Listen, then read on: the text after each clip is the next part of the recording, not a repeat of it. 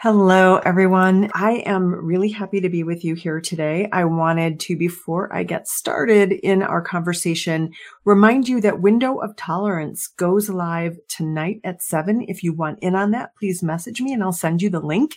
This is part of my fall fundraiser. I'm raising funds for Girls on the Run. This started mid-September and will continue all the way through the end of December.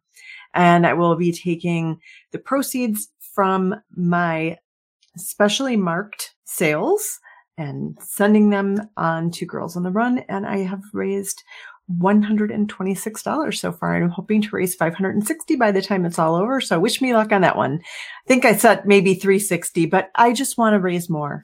Welcome to the Mindful Dating Podcast, where it's all about helping you find healthy, lasting love without losing yourself in the process. Get clear on what you need most from a partner. Develop a dating and relationship strategy that works for you, and practice self-leadership in all your relationships. Join your host, Dr. Yael Dubin, on her mission to discover how you can lead from your most authentic, courageous self and create a lifetime of joy and abundance.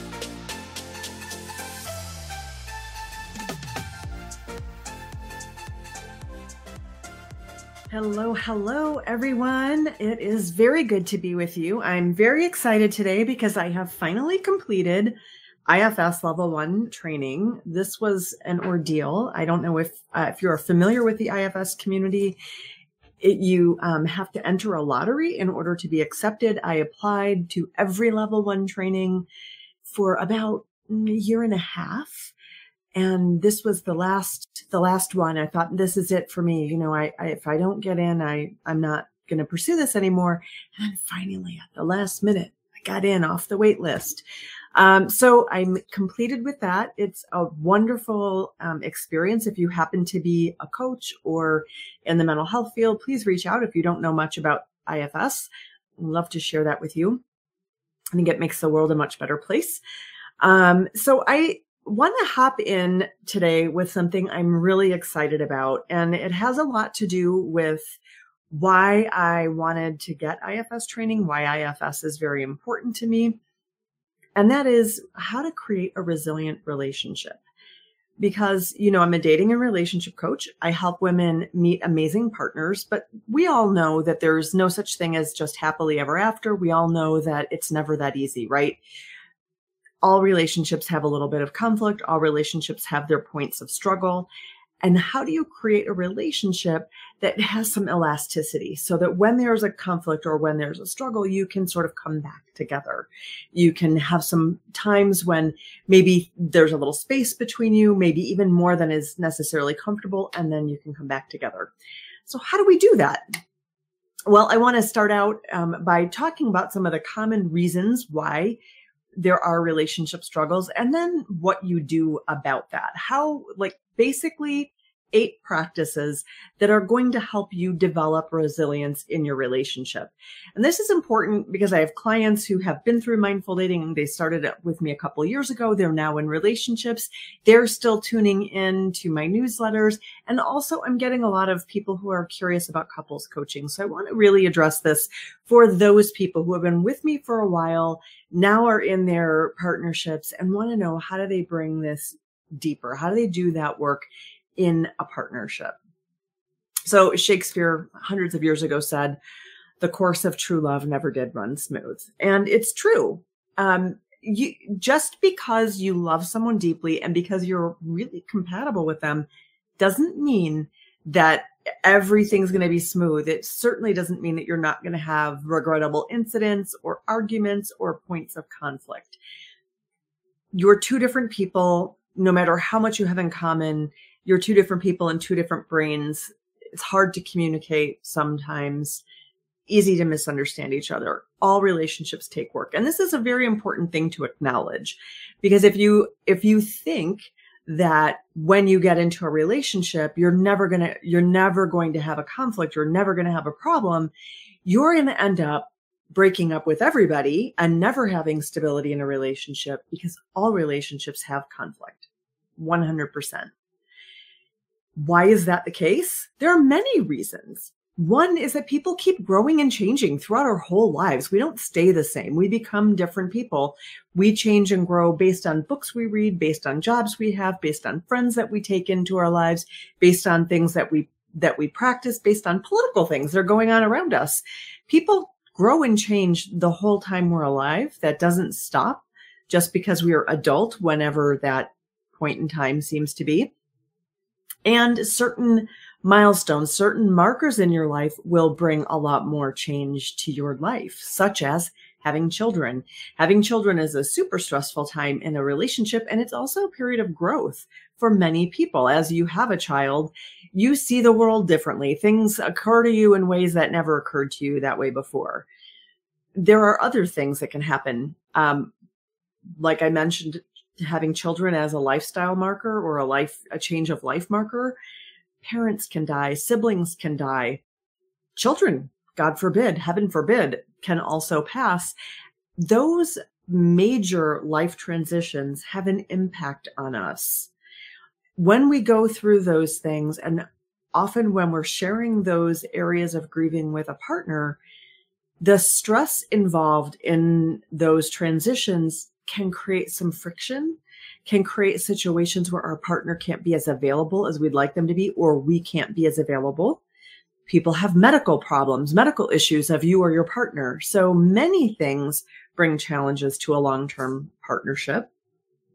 And I want to talk about a couple of other things that are really important to just know.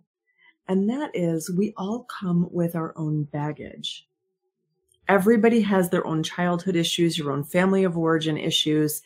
We all have a culture, and we may not share that culture with our partner. And I think sometimes that every family is its own separate culture, and your family does things a little bit differently than your partner's family did them or does them. And those are cultural differences that can create conflict from time to time. So the bottom line is that conflict is inevitable, and regrettable incidents are inevitable. Definitely have regrettable incidents. And we also have what the Gottmans called enduring vulnerabilities.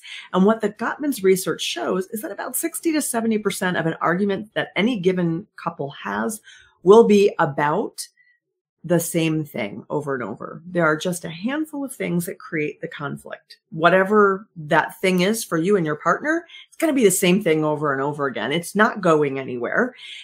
And the problem doesn't come in the form of having a conflict over things. It's really how that conflict gets managed, which is why I'm really spending a lot of time talking about conflict. Really, what makes a relationship resilient has to do with how you navigate conflict, period. And how you navigate conflict will have a lot to do with repair work, and it will also have a lot to do with what are called enduring vulnerabilities, or things from your own childhood, or issues from, like, say you have a divorce and you have some fears around being abandoned or being left, or whatever is going on. You have a medical problem. Whatever it is you're carrying or dealing with, that will be your enduring vulnerability that you'll bring to that partnership. And how you navigate that enduring vulnerability will really play a role in how resilient the relationship turns out to be. So we've just listed a whole bunch of challenges and a whole bunch of reasons for challenges to long-term partnership. Let's talk about practices that will help you develop resilience in the face of those challenges. Anybody who knows me won't be surprised that I'm going to start with practicing mindfulness. And there are so many reasons why I think this is important, not the least of which is that when you practice mindfulness, I'm going to give you the top 3 reasons why I think this is helpful. And if you want to know more about it, I have some videos on that. So just shoot me a message and I will get you some videos on it and send them directly to you. But when you practice mindfulness, you get 3 things. One is you are immediately regulating your nervous system. That's a huge benefit. So you're able to stay within your window of tolerance, even when things are sort of stressful. The second thing is you are more present and focused on your partner, and therefore less likely to get reactive, which is super important. And you have to practice mindfulness to get good at it so you can use it in challenging circumstances. That's the second thing.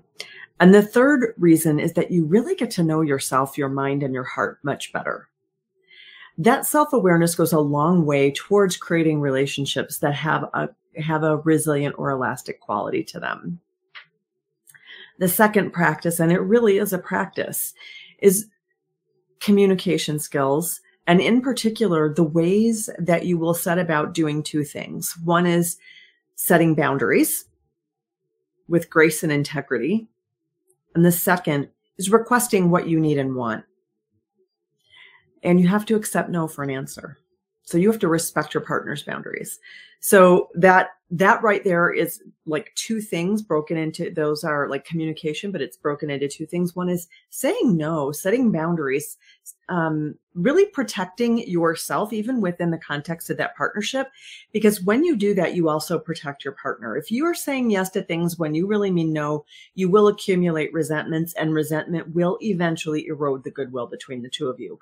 So saying no when you mean no, saying yes only when you mean yes is really important. And setting those boundaries with grace and integrity means that you're saying no to that specific request, but you're still saying yes to your partner as a person. And you're open to negotiating other ways that your partner could get their needs met or could get their preferences honored. And when you request what you need and want, it has to be a genuine request. And how you know it's a request is when no is an acceptable answer. This is a really hard one. So I'm going to list these things, and saying do this sounds great, but how you do that, that's a whole set of practices that I teach people inside Mindful Dating and inside Path of Partnership and inside my private coaching. Along with the boundaries and the making requests, really have to commit to good self-care. So you have to make sure you're getting proper rest, proper nutrition, and proper exercise. You have to take care of your body, because when you're overtired, fatigued, or really you are not in the kind of shape that allows you to participate in life in a meaningful, joyful way, you are not bringing your best self to that partnership. So committing to good self-care is super important. The fifth item on this list is to learn how to disagree without being disagreeable. Like I've been saying, all relationships have conflict. All of them do. It's really important when you disagree with somebody to do that in a way that still respects who they are as a person and respects the differences between you. Learning how to disagree without being disagreeable is a skill set. Not everybody has it. I certainly didn't have it for a really long time, and it's something I've had to work on. And since I've done a lot of work on it and I've learned a lot, love teaching it, because if it's been hard for me to learn, that is the thing I really want to teach the most. So learning how to disagree without being disagreeable is super important. And it's really related to setting boundaries, making requests, and accepting no for an answer. But you are going to have to learn how to disagree without having like a kitchen sink argument where you throw in the last 10 years and everything but the kitchen sink. And you're going to have to learn how to disagree with someone without necessarily making it personal or about them. So that's key, and it's a little trickier than it sounds.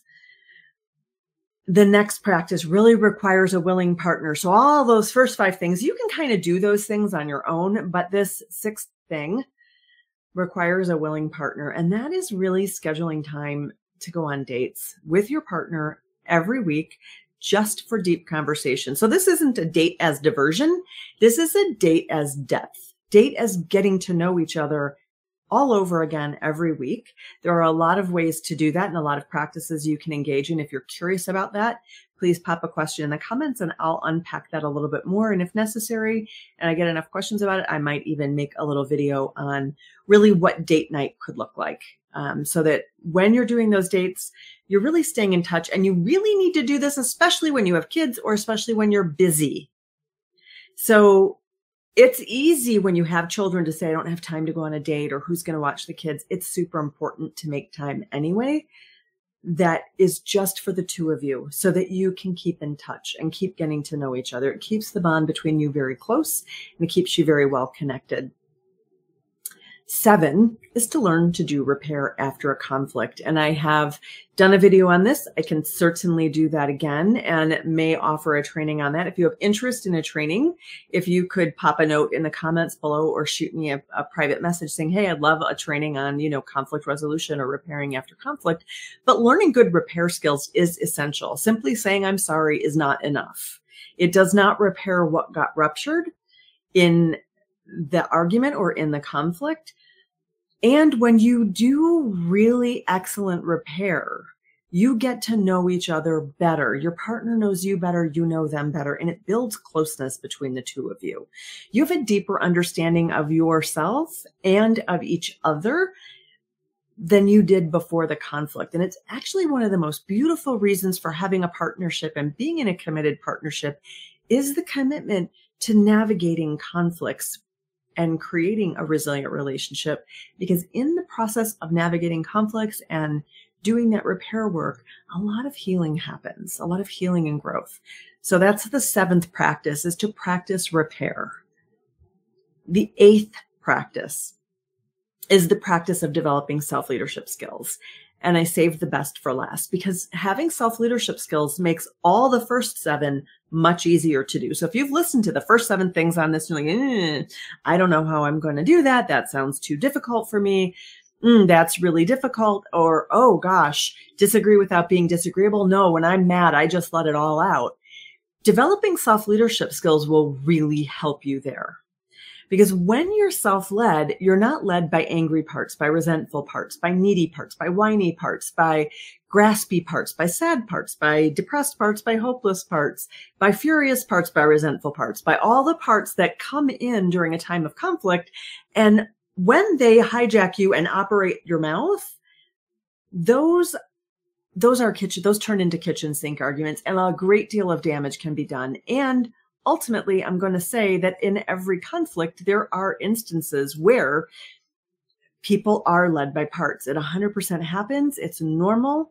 And that's why repair is essential.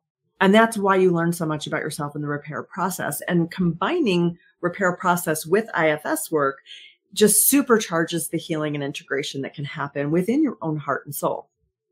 If you are curious about self-leadership, I have a really great workshop coming up. It starts on Sunday. This is the last time I'm offering this one for free. It's the 5-day self-liberation challenge. It's an incredibly powerful workshop. You're going to understand IFS better. I talk about it all the time. You're going to understand self-leadership better. You're going to have 4 different tools that will take you a really far way towards being able to lead from that core of yourself where you're calm, clear, compassionate, courageous, and creative. So I hope this has been helpful for you to just think about what these practices would look like if you want to create resilience in your partnership. If you have been through mindful dating and you're in a partnership right now and this has been helpful, I would love to hear from you as well. Have a wonderful rest of your week and a beautiful weekend. And I'm looking forward to seeing those of you who have already signed up for the 5-day self-liberation challenge. See you then. Bye. Thank you for listening to Mindful Dating with your host, Dr. Yael Dubin. If you're ready to shake up your dating routine and transform your approach to relationships, go to BechiraCoaching.com where you can sign up for our newsletter, pick up your free digital copy of 5 Keys to Finding Lasting Love, and even schedule a free call with Yael now. Bechira Coaching is on Facebook and Instagram. Stay up to date with our programs, literature, and watch live sessions with Dr. Dubin. Links will be included in the show notes. Tune in next week when we'll share more about how you can find lasting love without losing yourself in the process.